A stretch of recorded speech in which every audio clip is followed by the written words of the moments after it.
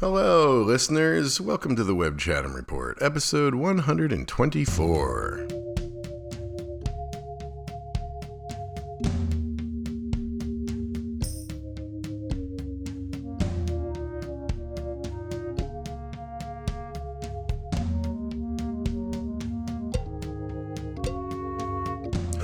What's new? How are you?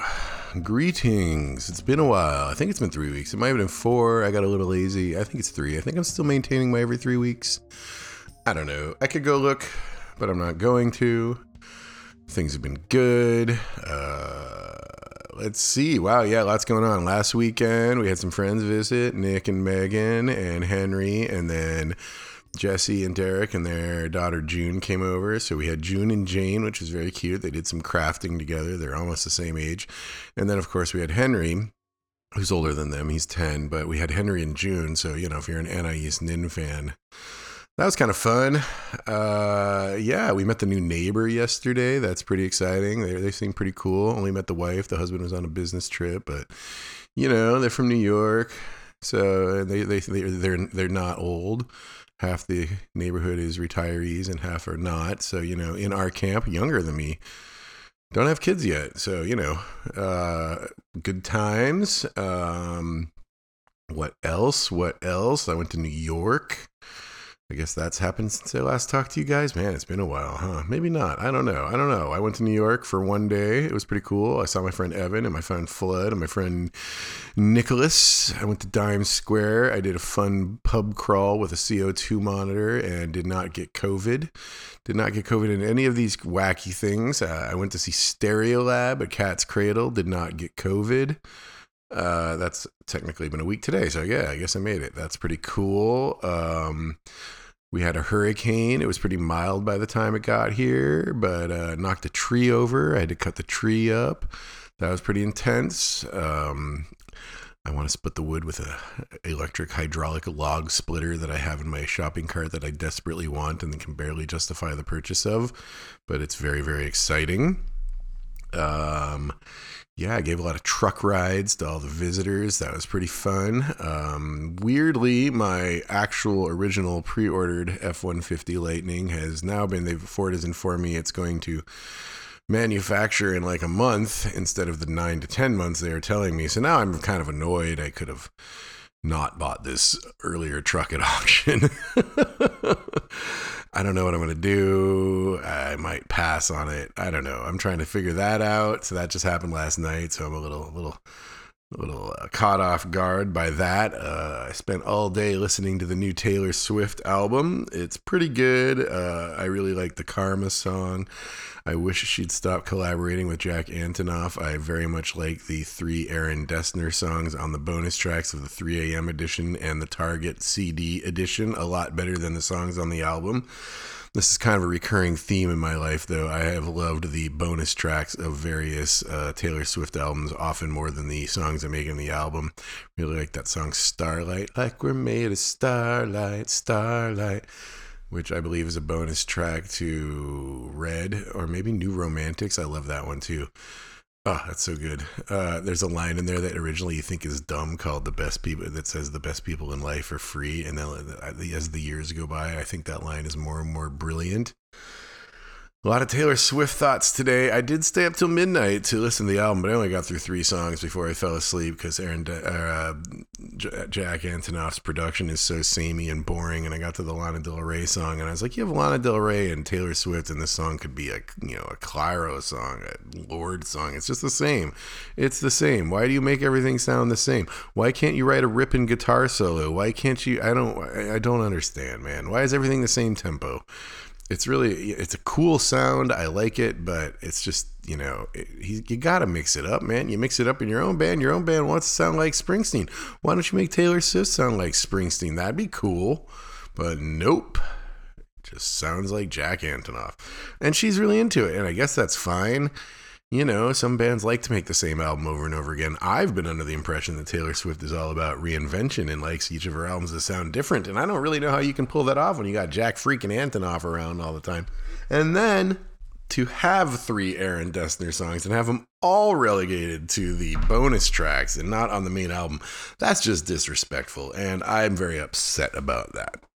But, there's enough to like, and I love her, so we will keep listening. I'm a little annoyed the vinyl hasn't arrived yet. I don't like it when albums come out and the vinyl isn't at your house, and you have to listen to the album on streaming service on the day it's released instead of the vinyl. So props to Merge Records, because the new Archers of Loaf album showed up on vinyl at my house 2 days before it came out. So that was pretty cool. Good job, Merge Records. Taylor Swift's new label could take a page out of their playbook. Yeah, that's what's been going on in my life. Work, a lot of work stuff. Not this week, but last week was pretty busy with work stuff. I had a rough time with Jane for a few days there. She's been really clingy at bedtime, and it's been really hard. And then Emma and I had disagreements on how to handle the clinginess. And I was having a nice Zoom call with my friend in Portugal yesterday, and I was like, kids are just like this thing. They walk around and everything's fine. But at any moment, things can fly off the handles. And not just fly off the handle where, like, they're in a fit, because, yeah, I know everybody knows that. But they could fly off the handle in a way that shows you suddenly there's a new aspect of parenting you'd not considered. And not only that, you and your parenting partner don't agree on the approach to it. So out of the blue, with no notice, suddenly you and your partner might be in a disagreement. And not just a disagreement, but one that is probably going to require, or may well require, long conversations, intense conversations. And those conversations possibly might get into your own personal childhood traumas. It's just kind of crazy. At any moment that could happen. You could just be sitting there watching, The Good Place, and all of a sudden, wow, now I have to have an in-depth conversation about my childhood traumas with my spouse in order to decide what we're going to do about this new behavior in our child. That's a lot, man. It's a lot, She's good. We learned isosceles, and we learned perpendicular. Today I was teaching her about inference. Infer and inference. She didn't really care about that one too much. She liked perpendicular a lot. The other day I realized I hadn't yet taught her what stringed instruments other than guitars and basses were. She knows what a guitar is and a bass guitar because there's a bunch on the walls. But she didn't know what a violin was or a viola. And I was like, oh my God, this is a strong argument for sending him to school, because we're definitely going to have blind spots in what we educate her with. Viola. I was watching a new John Cale video. She's like, what are you watching? I was like, a new video from John Cale. And she's like, who's that? I'm like, he's a man that was in the band called the Velvet Underground. He played viola. She was like, what's a viola? And I was like, my God, I'm a terrible parent. My daughter doesn't know what a viola is. How did I do this? How did we get here? But she's cool. It's Friday. Emma and her are off at the playground. It is a recharge day at my work. Although in, I think, 1 or 2 more weeks, I begin my run for the rest of the year, I use up all my vacation time by taking every Friday off for the rest of the year, which is just awesome. I love it so much. I did it last year as the greatest. Started earlier last year because when January rolled around this year, I was like, I don't want to stop. And I took all the Fridays off in January too. So I had used some of my vacation time. Also, we went to Boston for a month, and I took a bunch of, every day we traveled or switched houses or anything on that trip, I took that day off. So, I took like 5 or 6 days off there. Yeah. So she's good, work's good, gardening is good. We're mostly into fall mode. I've got the bok choy is coming along really nicely. The snow peas are coming along nicely. I got some fall cucumbers. They're doing really well. Lettuce, Napa cabbage, broccoli, carrots, beets, garlic, all in the ground for fall. I've cut back 2 pepper plants for overwintering, the jalapeno and the shishito. The bell pepper plant is still giving out peppers, and I'm really hoping I can get them grown. Got some fennel in the ground still. I got some potatoes in the ground still. I got some tomatoes still giving very, very slow, but they're still giving tomatoes out. I got the second batch of summer carrots. I need to harvest those this weekend. I need to plant the wheat this weekend. I need to harvest the bolted summer lettuce. The fall lettuce is just about ready to start be picking. I got a couple pieces of celery that might make it. The corn came out pretty well. Not quite edible. It's hard to justify the statement that the corn came out well when you couldn't really eat it, but I could have eaten it if I had picked it sooner, but I didn't realize I messed up and broke my irrigation for 2 weeks, and a certain segment of the garden was not getting watered, and it ruined some some radishes and the corn. It all dried out, but they were ears of corn, fully full. And I think I can do it. Third time's a charm. Next year, corn. It's going to happen. It's going to happen. I'm feeling it. I got the apple trees planted in the ground. I got the pear trees planted in the ground. I have not planted the blueberry bush. I've got a plan for what to do with the grapes and trellising, but I'm going to hire my neighbor's crew. He's got a work crew. And also, I broke the dock this weekend when we had friends over. I was standing on the dock on the pond, and my foot fell through. So I got to get the dock repaneled, retopped, and the trellis is built. And I got one more project for his crew. Maybe 2 projects, actually. Yeah, you know what? I got another project for his crew. So that's all happening. And then once that 4th project happens, which is like a pillar, I will get my EV charger installed because I'm still plugging into 110 and it takes 5 days to charge my car. But it doesn't matter. I don't really go anywhere. So, I mean, I do. I love my truck. It's awesome. That thing is great. It's a great purchase. I strongly recommend it. If you have the means, I strongly recommend it. It's so choice. Yeah, gardening's good. Oh, the loofahs. I got some loofahs. They're happening. I got a watermelon. Then the watermelon plant just died before we had a frost. We had a frost in the last 2 nights. That was weird. But luckily I was ahead of the game, and most everything that would have been killed by the frost was already done. The watermelon just died over the week before the frost. I don't know what happened. It was really weird. And there's still a few watermelons growing on it too. It's kind of a bummer, but I got a lot out of it. So yeah, gardening, man, it's a good time. It's a good time.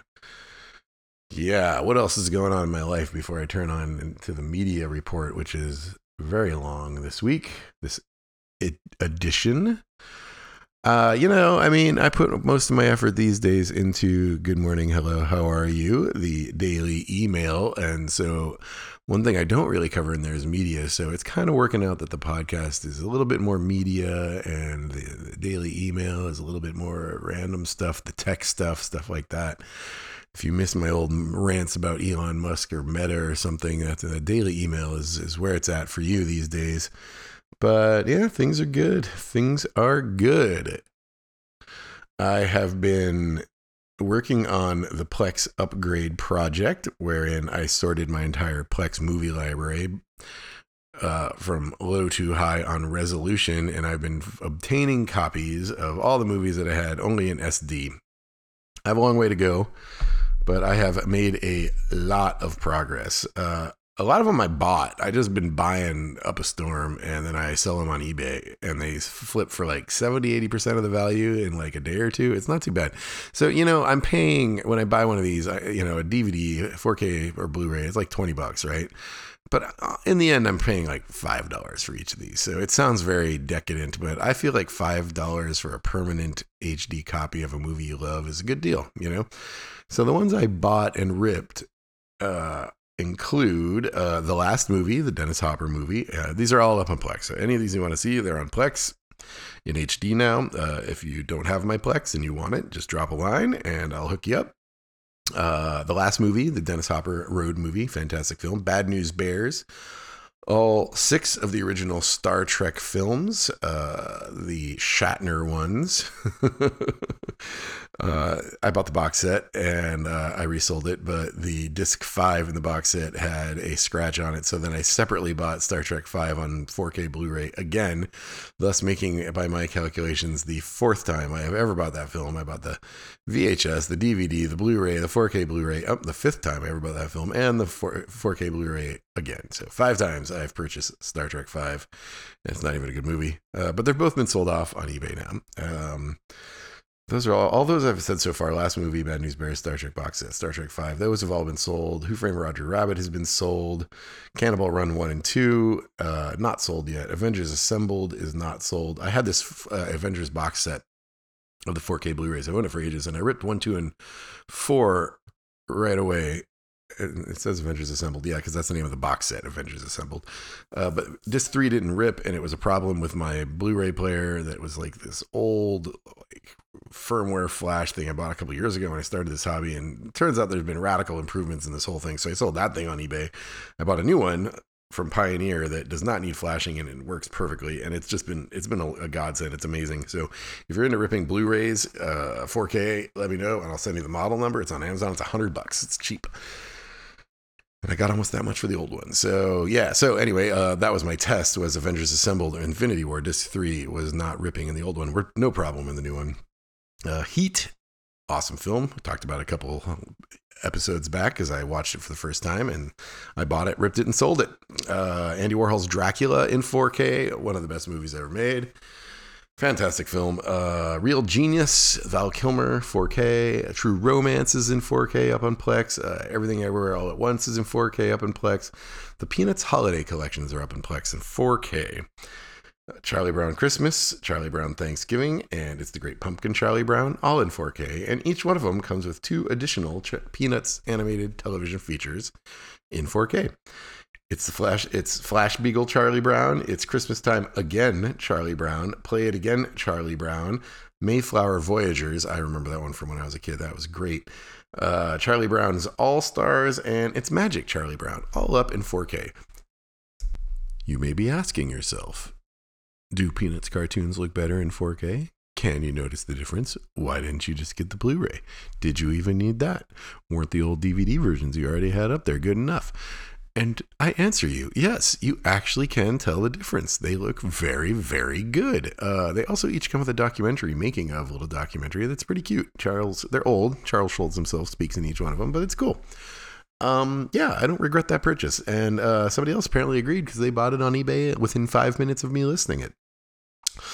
The Northman is up in 4K. That's been up there for a while. The Lost Boys is up there in 4K. Miss Julie, what's his name? Mike Figgis adaptation of the Strindberg play starring Saffron Burrows. And the guy who plays James Delos and Durin, the King of the Dwarves in the Ring of Power. I can't remember his name, but he's in all of those. That's just a DVD, so that's an SD copy. And the Until the End of the World 5-hour Vim Vendors version, the DVD, I sold that as well on eBay, but I do have the Blu-ray HD version of that up on Plex, the 5-hour version. So, pick that up if you're interested. Other things that are up there now. Henry and June is now up there in HD, speaking of Henry and June. River's Edge, the Keanu Reeves, Ione Skye, Crispin Glover masterpiece, is now up in HD.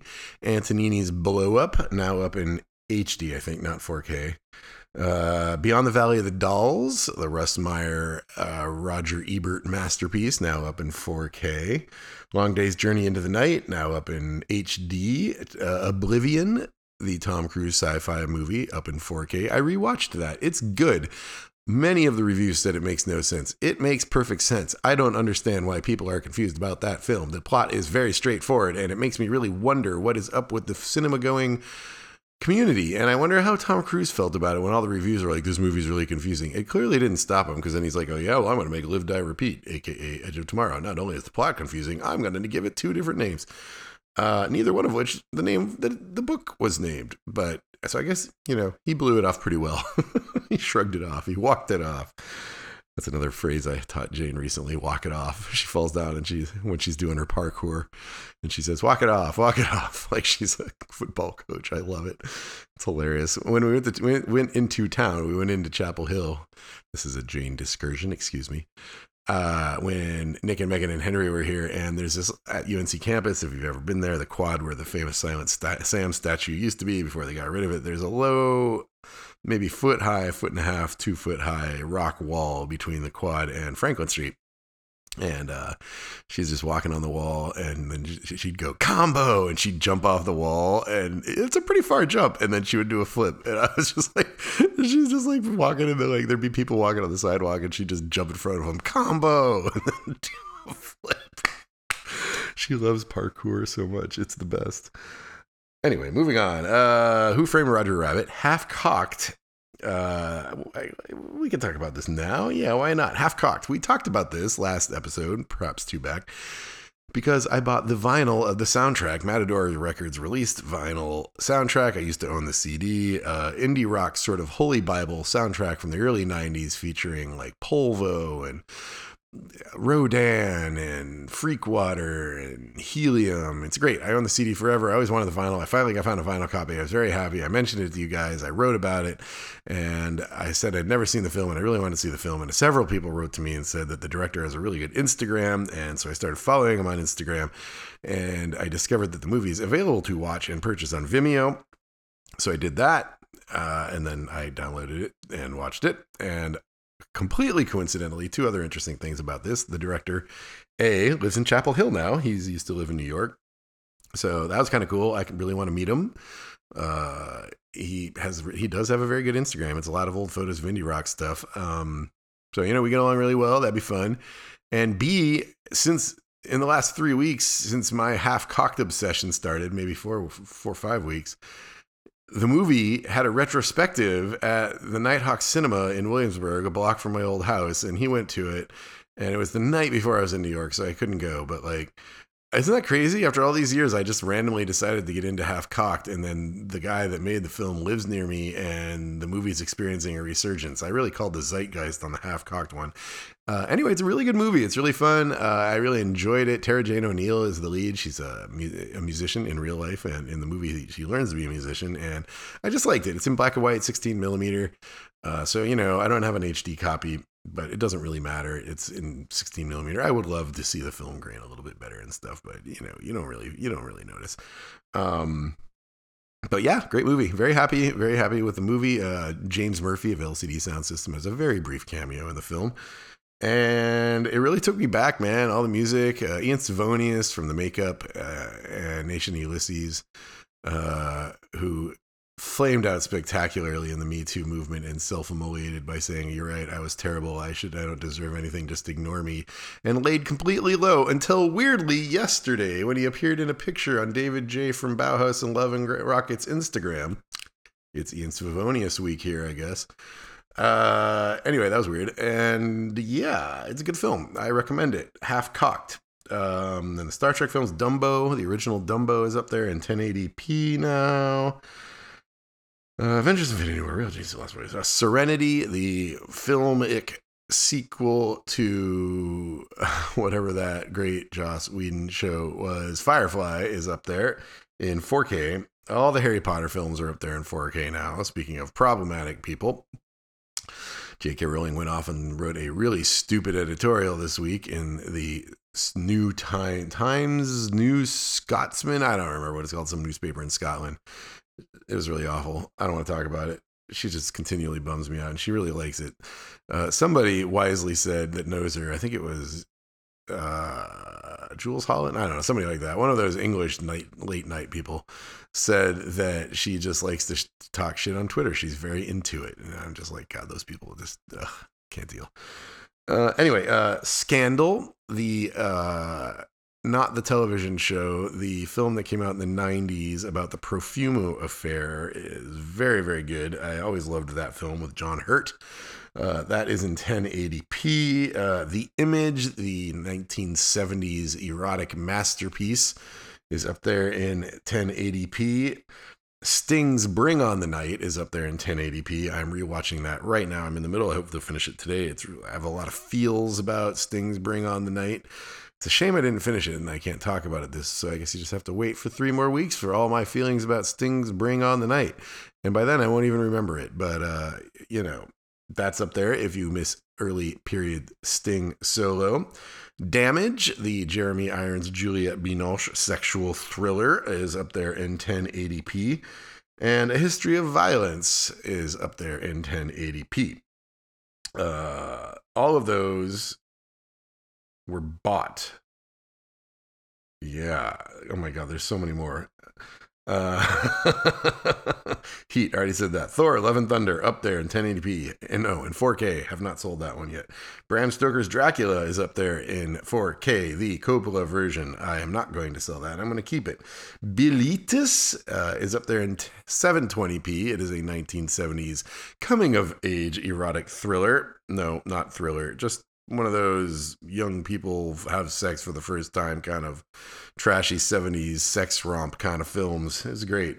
Lots of smeared lens diffusion and people rubbing bodies but not doing anything. Not porn, but, A lot of boobs, let's put it that way. Les Mille et Une Perversions de Felicia is up there, which seems to be the same thing. I haven't watched it yet. And Made in Sweden, another one.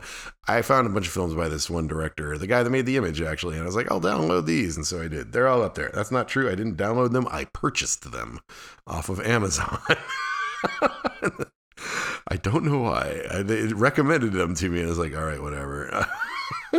I get like a lot of money. I buy everything on my Amazon credit card, so I have a lot of free points money, like $300 a month or something on Amazon. So I was like, I'll buy a bunch of dumb Blu-rays.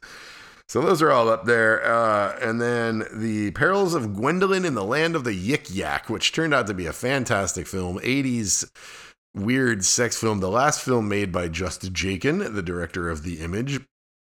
And it's like a weird sci-fi, very racist Asian adventure film. It takes place in like a mythical land. It's, I say it's very racist, but honestly, the land is basically Karmatage from the Marvel cinematic universe.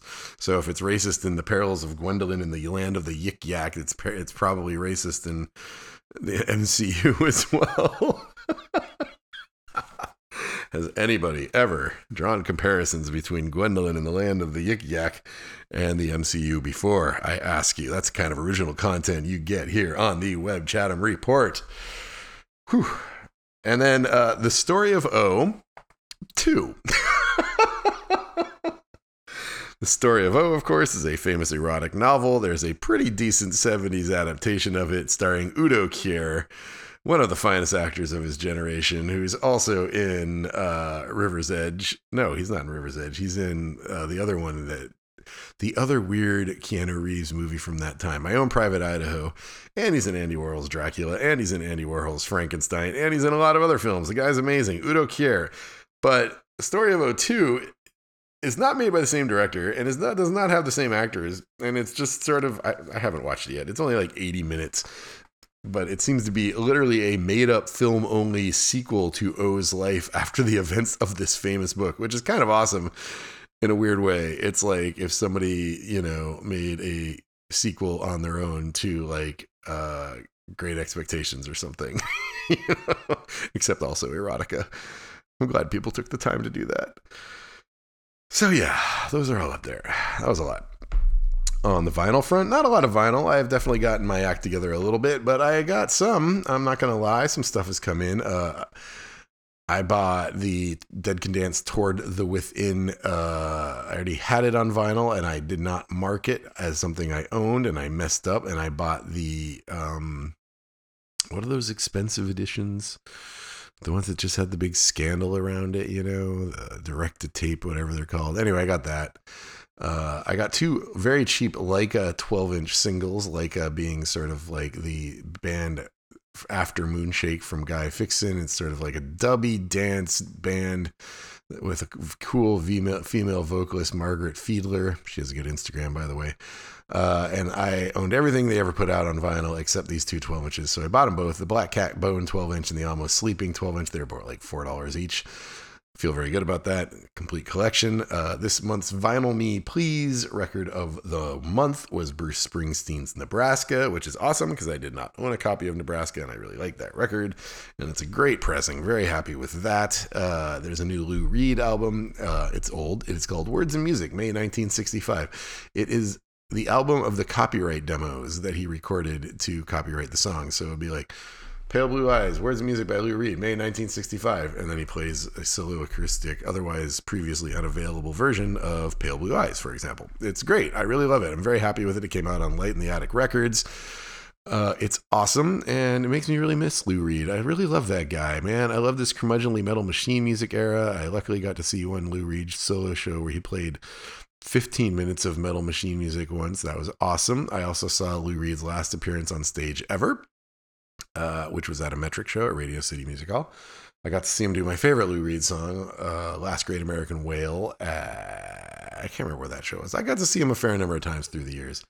I was sad to see him go. The last song he ever did live was Pale Blue Eyes, in case you're wondering. He died like 4 days later.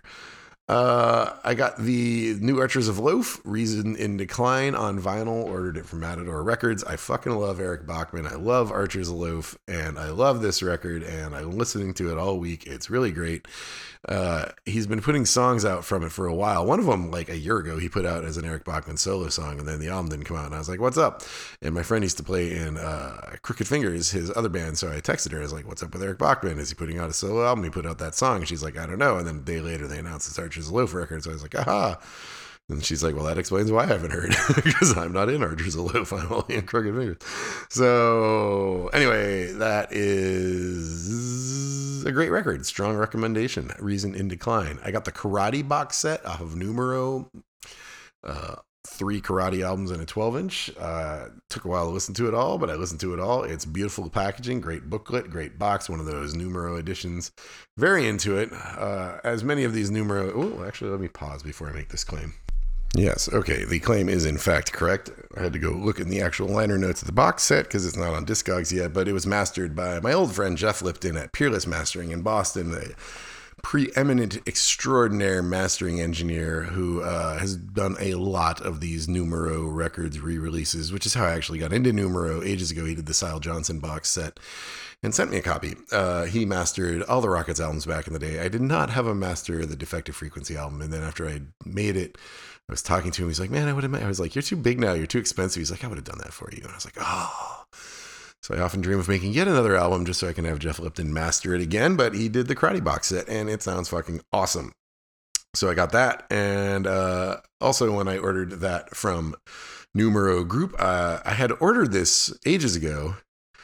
But I accidentally clicked the button of ship it together to save on shipping, which I never click. I don't do that. But I did this time. And so the Codeine record, Dessau, the long lost Codeine record, Codeine, Codeine, makes me think now there should be a band called Coding, Coding. There probably is. Anyway, back when Chris Brokaw of Come was still in Codeine after the first album, The White Birch, they went to Dessau, Germany to record a second album, and they did a session, and it did not work out, and Chris left the band, and they forgot about the session.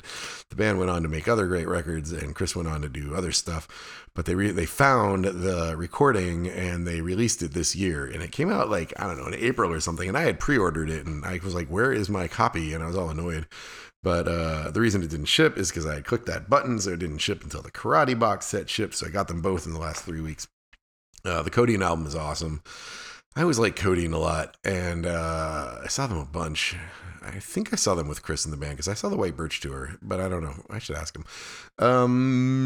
And Jeff Lipton mastered that one as well. So great job. 2 new Jeff Lipton joints up in the house. Other albums I listened to in the last 3 weeks. One I forgot last week was an album called Preacher's Daughter by Ethel Cain. That was really good. Very solid. Ethel Cain. I don't remember what it sounds like, though. I should listen to. Oh my God. I'm looking through this list and I did not put any notes next to many of these bands. And I'm probably not going to be able to tell you what half of them sound like, which is really not very good for a podcast about media criticism. S.G. Goodman, Teeth Marks, female, folky, country, moody. That was a great record. Alieska, Crush. Okay, Alieska is a band. It's not a band, it's a soloist, and she has since changed her name back to her real name. Let me look it up. Right. Okay. Alieska is a ski resort and mountainous area to the south of Anchorage, Alaska. And this woman's real name is Alaska Reed. She's not from Alaska. So 2 Alaska references in her life, but she's not from Alaska. But it's a good record. Crush. She's super cute. She has a ton of albums under her name, Alaska Reed. I haven't listened to any of them yet, though. I don't think so, unless I mentioned one to you in a little bit and now I've forgotten about it. But I don't think anyway. I don't see it on the list. But yeah, I liked it. I liked it a lot. I'm going to listen to more of her. But I basically had caught my eye because of Alieska and the Alaska connection. Ice Age, Shake the Feeling, Outtakes and Rarities, 2015 to 2021. I love Ice Age. I love their last album. Some of these are really good. You know, it's spotty as Outtakes and Rarities are. Some are more middling, but the good ones are really, really good.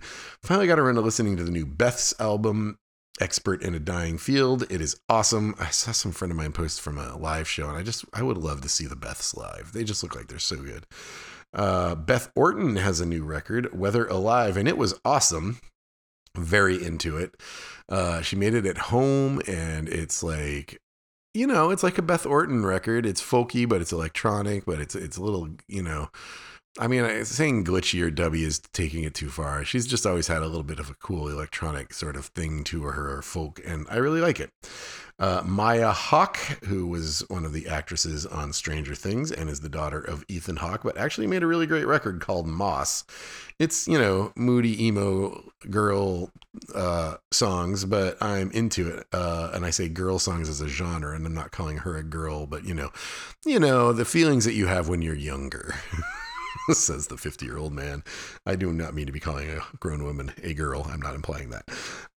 Built to Spill, When the Wind Forgets Your Name. Finally listened to the new Built to Spill album. It's better than the last couple Built to Spill albums. I read the Pitchfork review, and they're like, is he just giving up? He still makes good songs, but I feel like he's giving up.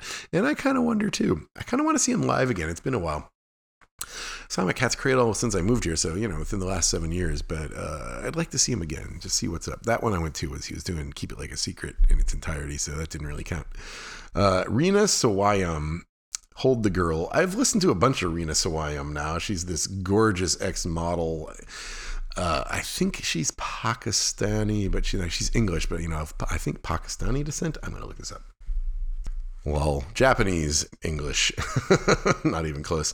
I first learned about her because she did a collaboration with Charlie XCX. Here writing about her, she's very, very overhyped. I had a lot of hopes for this album, Hold the Girl, and I did not really like it that much. So it was kind of a disappointment.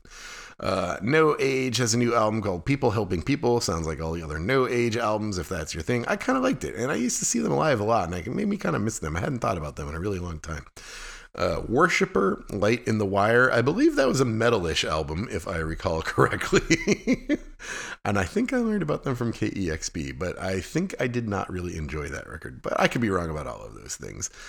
A band called Automatic, the album called Excess, I have no recollection of whatsoever. The new Lamb Chop, out on Merge Records, Chapel Hill Hometown Heroes. The album is called The Bible, and it was awesome. I've never been a giant Lamb Chop fan, and I only got into him 2 or 3 albums back, but I'm very, very into it now, and it very much fits it's moody, it's a little folky, but it fits a little sophistopop, fits on my W Hotel compilations a little bit.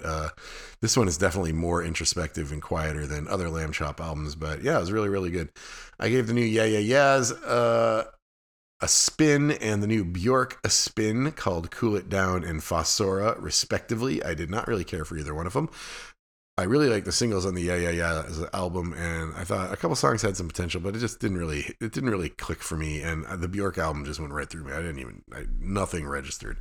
I gave it 2 listens too, and I was just like, yeah, it's a Bjork album. I don't know what it is. It's kind of sad. But then the other day, Jane was like, "Who's Bjork?" And I was like, "Ooh, yeah, who's Bjork? Let's talk about it." And then she got really into Bjork, and I got really into Bjork, but not the new record, I guess. I bet it'd be awesome live though. I had this problem with not Vespertine, the one after that. But anyway, I saw it live at Roseland Ballroom, and I was like, oh yeah, this is fucking awesome. I don't know why I wasn't really into this. The Pixies have a new album called Doggerel. There's one really good song on it. Kim's still not in the band, so it's basically a Black Francis solo record, but there is one really good song on it. I will give it that. Oh, the new High Viz album, Blending, is awesome. They're on Deus Records. They're kind of a punky band. They've been putting out a series of great advanced singles, one of them called Talk for Hours, that I just loved. And they're kind of like in the Jawbreaker vein. And I really, really recommend it. Blending by High Viz. There's a new Melvins album. It's called Bad Mood Rising.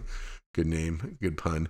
And I remember it was being pretty good, but nothing really stuck with me on it. New Titus Andronicus, The Will to Live. Interesting band. Great songwriters. I like his voice. I've seen him live a few times, including at that Vice party at that warehouse. Their anniversary party, 10-year maybe? I don't remember. And they're awesome live, and they played here at Cat's Cradle, and I didn't go. And the album's good, but it's not as good as all of those things should be. And I'm listening to it, and I think it's the production. I think they need a better producer. I think this is kind of a cliche to say, but I think they should go to Steve Albini because it just feels a little bit more overproduced than the raw rock of his vocals and the music and the intensity, or whoever produces Japan Droids. That would do them. That would serve them well. I feel like they are ill-served by their production. Maybe I'm wrong on this, but that's my thoughts about Titus Andronicus. Flaming Lips, Flaming Side of the Moon, live at the Funny or Die 2014. I found this on YouTube. I was playing with Jane, and it's like a live, them doing all of Dark Side of the Moon, and it was great. Very, very into it. 36 is the name of the band. The album is called Distance is Power. It's gothy ambient. Very, very good if you like gothy ambient, and I very much do. Like, let's say Étant Donné or Dead Voices on Air would be two of the bands closest to this 36 band. Yeah, boy, that was a deep cut. Okay, Desmond Doom, Surf Goth, strong recommend. Surf Goth, good times. It's exactly what you'd expect out of a song called Surf Goth. Yankee Hotel Foxtrot by Wilco, the deluxe edition, the 4 LP version. We talked about this last episode because I had obtained it, but I hadn't listened to it yet, so I listened to it, and it was good, but man, I really now regret buying the set. I regret not buying the 7 LP set because there are whole mixes of the album I don't have, and the most fascinating thing about this is listening to all the different mixes, because that album is such an enigma of mixing and arrangement, and I love hearing these songs in different ways and all the different lives they could have had, and it's very fascinating. But I'm happy with the one I got, and it's great. And the remastering is great. I wonder if Jeff Lifton did it. Let's look. Lol knows, mastered at Abbey Road. Well, good for them. Presents for Sally, all lowercase. Colors and changes. Oh, yes. Okay. Lately, when I make a playlist for my daily email and I make a shoegaze playlist, I actually have been paying attention to the bands that Spotify recommends me, because there's just so many good shoegaze bands these days. And like, I have a couple friends, Bill, and a couple other people that are into shoegaze, but I don't get as many shoegaze recommendations as I get other stuff. So I've been trying to make the Spotify algorithm work for me a little bit, and it's been working. So I discovered this band, Presents for Sally, and it was really great. And then a band called Kraus, Kraus. The album is called View No Country. Also a recommendation from Spotify. And then another one much later. Where is it? The Stargazer Lilies. Oh my God, so good. Occabot. Occabot. Oh my God, so good, so good. Stargazer Lilies. They have a new album that came out this week. I haven't listened to it yet. I'm very into Stargazer Lilies. You should check them out. Strong recommend. Resplendor is the name of a band that I listened to, and the album is called Tristeza. I have no recommend. Let me just go listen to that real quick. Oh yeah, okay. More good shoegaze. Resplendor, Tristeza. It should have been obvious with the name Tristeza. That's such a shoegaze name. Great record. Was into that one as well. Freeze Pop, my old friends and my maid of honor and best man at my wedding, and my partners in the Arch Enemy record label, have a new maxi single out called Babes, and I listened to all the mixes and B-sides of that. It is album length. It was great.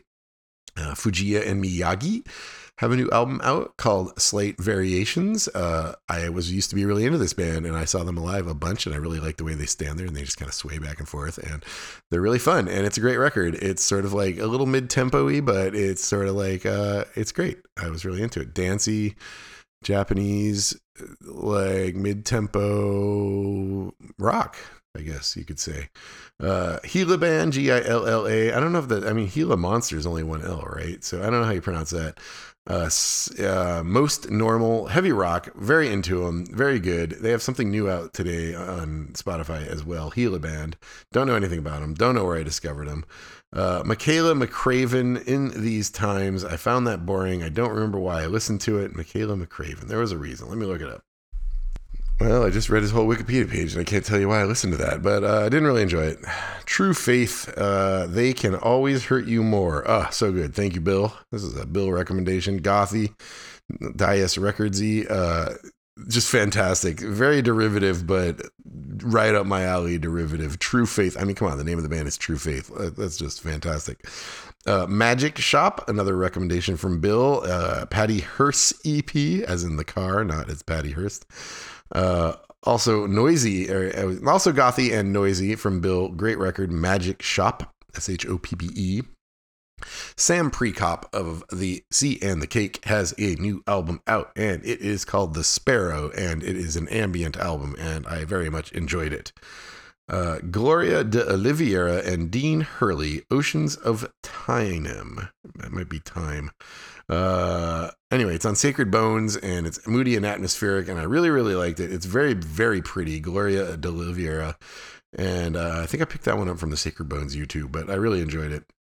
Always with 2 V's, Alvvays, has a new album called Blu-ray, Rey, and it's great.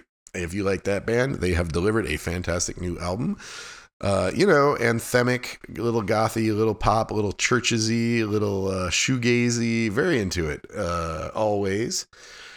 Use Knife. This is a great record. My friend Amy, I used to work with her. She recommended this one. It's called The Shedding of Skin, and it's like kind of gothy, kind of Depeche Mode-y. It's like kind of Eastern European-ish. It's cool. I really like it. It's weird.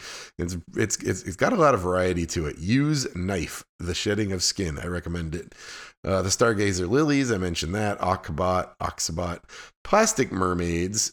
It's not comfortable to grow. Plastic Mermaids is famously the band that Rian and Hester from Wet Leg left, and there seems to be some bad blood, and I think the main guy in Plastic Mermaids was Ryan's ex-boyfriend, and they both seem to be singing songs about each other, and it's all very awkward, but at the core, Plastic Mermaids is a band, and it's actually a really good band, and I'm actually really into this new album. I'm not taking a side. For all I know, the guy is a total asshole, but it's a great record, and I'm into it. Alaska is the name of the band. All caps, one word, Alaska. So in the middle, there's only one A instead of two. The album's called Still Life. It is in some ways a lot like Laika, that band I mentioned before. It's got like complex repetitive rhythms and synths and a little bit of jazz and a little bit of drone, and it's like a little manic, and it's got some cool vocals, and I really like it. It was really good. The Brat, straight out of East LA.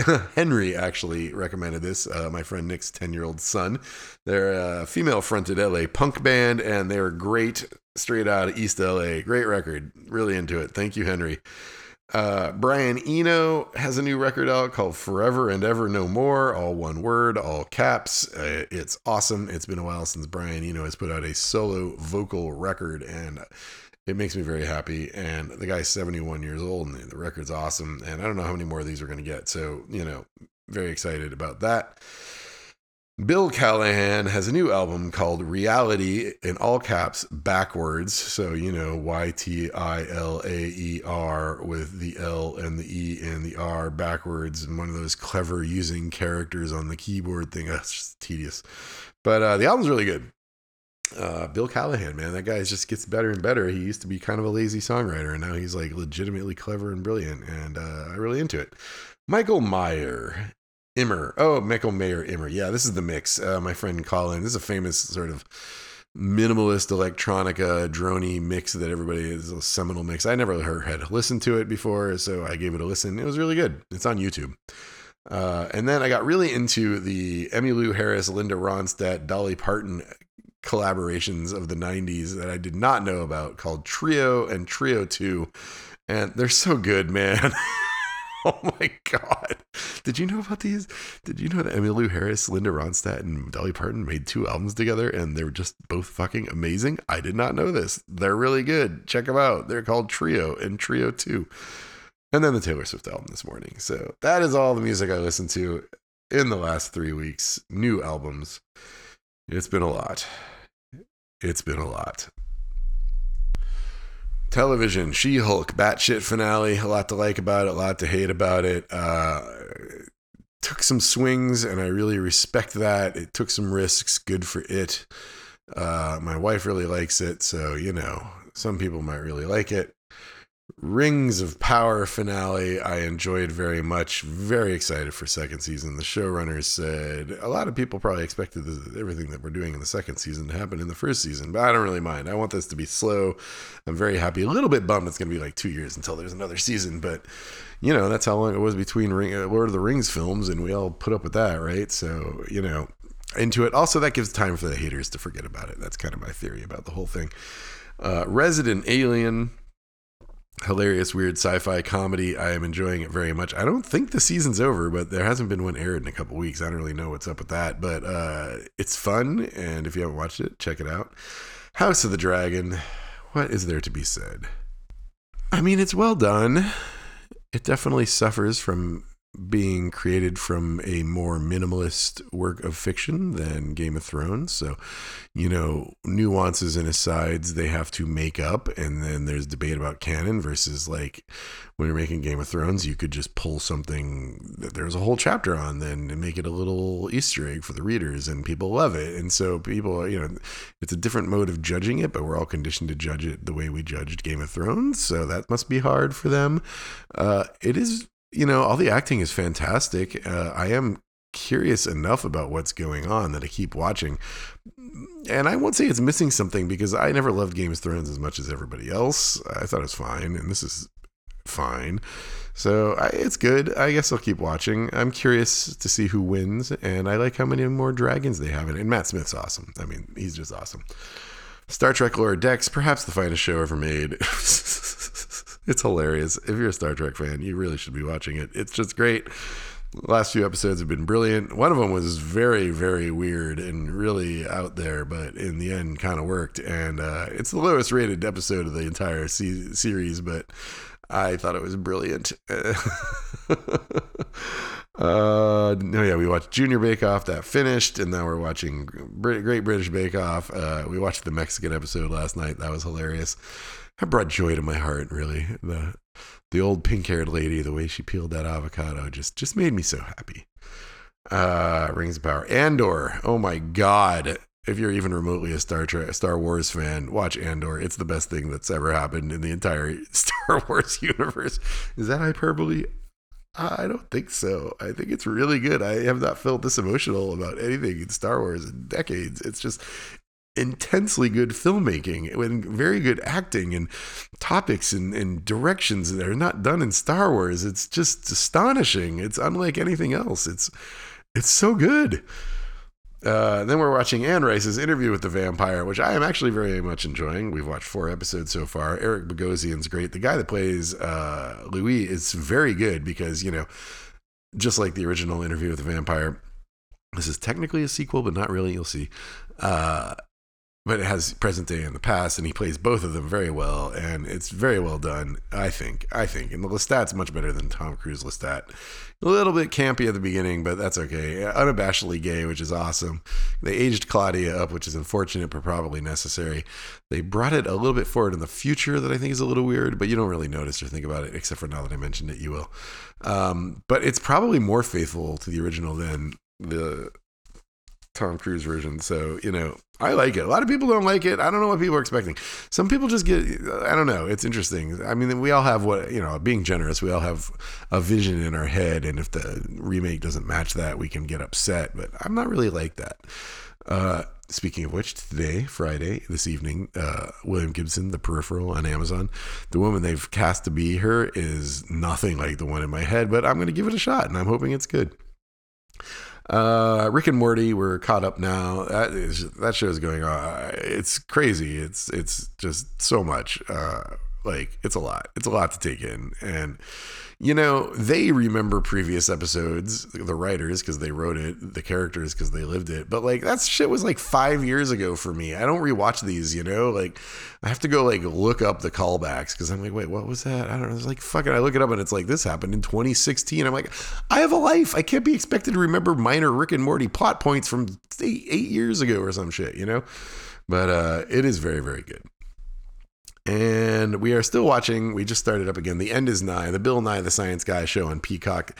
That is basically one episode each about different ways the world can end. And you got to take breaks. And it's a little campy and a little cheesy the way they do it, but it's also very educational, and it's also really satisfies your need for doom scrolling without looking at your phone. And there's some funny bits. And Seth MacFarlane does a great job. And he also, the guy deserves plaudits for keeping Star Trek people employed when there isn't Star Trek to work on. Right now, Brandon Braga, for example, who is the producer on The Next Generation and is also the producer on The Orville and on this. So, Scott McFarlane, keeping him employed. Movies. I think I've talked about most of these. I watched The Perils of Gwendolyn in the Land of the Yik Yak, a sexual romp, adventure, racist Chinese thing from the 80s. And then I rewatched Oblivion. And then I watched Bilitis, the 70s coming-of-age romantic French film. It's foreign. It's in French with ample amounts of boobs and blurry lenses, Vaseline on the lens sort of thing. But it was good. And then I rewatched Total Recall, the original with Schwarzenegger. Much better than I remembered it. Definitely it suffers from poor effects, but it's a good film. The plot is good. I have never seen the remake. I don't know if I should watch it. I was planning on it, and then my friend was like, "Don't bother." So I don't know, but it hit all the right buttons to rewatch that because it's in HD now on my Plex, by the way. Blonde on Netflix, the Andrew Dominic film. Anna de Armas was very, very good. Actually, all Adrian Brody's in it. He's very good. The acting is very good, but man, that movie is bad. And I really, really wanted to like it, even after the reviews were coming in that were scathing. And I just, yeah, I'm sorry. Talking fetuses, shots going up vaginas. That sounds like maybe on paper it's great. Like it's not bad. Like Southland Tales is bad, as in Secretly Amazing. Like it's not. It's just bad. It's just bad. And I'm disappointed. I'm deeply, deeply disappointed. But what are you gonna do? And then Half Cocked, which we already talked about. So that was all the films. 1, 2, 3, 4, 5, 6 films. 2 films a week-ish I'm doing. I have a kid. I have a job. I still like going to theaters. We will see about Black Panther, I guess. And then books. I read that 19 Reservoirs book. I think I talked about that last time by Lucy Saint. It's about all the reservoirs in New York City. It was a little bit slight for my tastes. Some research that was interesting to me. I just wish it was a lot deeper. Identity Economics, How Our Identities Shape Our Work, Wages, and Well-Being by George A. Akerlof and Rachel Cranton. And then, in companion, Narrative Economics, How Stories Go Viral and Drive Major Economic Events by Robert Shiller, winner of the Nobel Prize. Both these books take sort of common sense failings of rational man economics, Homo economicus, and equilibrium classical economics, and try to make framework models around things that we know to be true instinctively. One, that our identities and our sense of identity affect our decision-making processes. And 2, stories can affect economic events. Like we could have a recession just because everybody thinks a recession is going to happen. Just theoretically, right? Ironically, it was written in 2019, so it was theoretical at the time. But yeah, so they're both very good. And then they both sort of end with like, well, that's our theory, and it's very hard to empirically prove. And here's some ways we could do that. And maybe you could do that research down the road. So, they're different than normal, more formal economic theories in the sense that A, they're written for the layperson, and B, they're much more like, this is the theory. Here's how we will ultimately prove it empirically, but we are not there yet.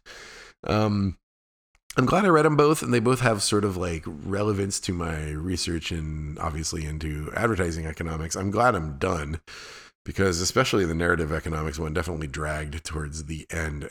Has an over-reliance on Google Trends to prove its point. I'm sure the points are correct, but it just made me vaguely uncomfortable, and eventually the author acknowledged the limitations. But yeah, and now I'm reading the Nick Cave, Sean O'Hagan interview book, Faith and Carnage, which we'll talk about next time. But so far, actually, I'm liking it more than I thought I would, because I've been a little off on Nick Cave lately. But the book is making me come around a little bit more, maybe.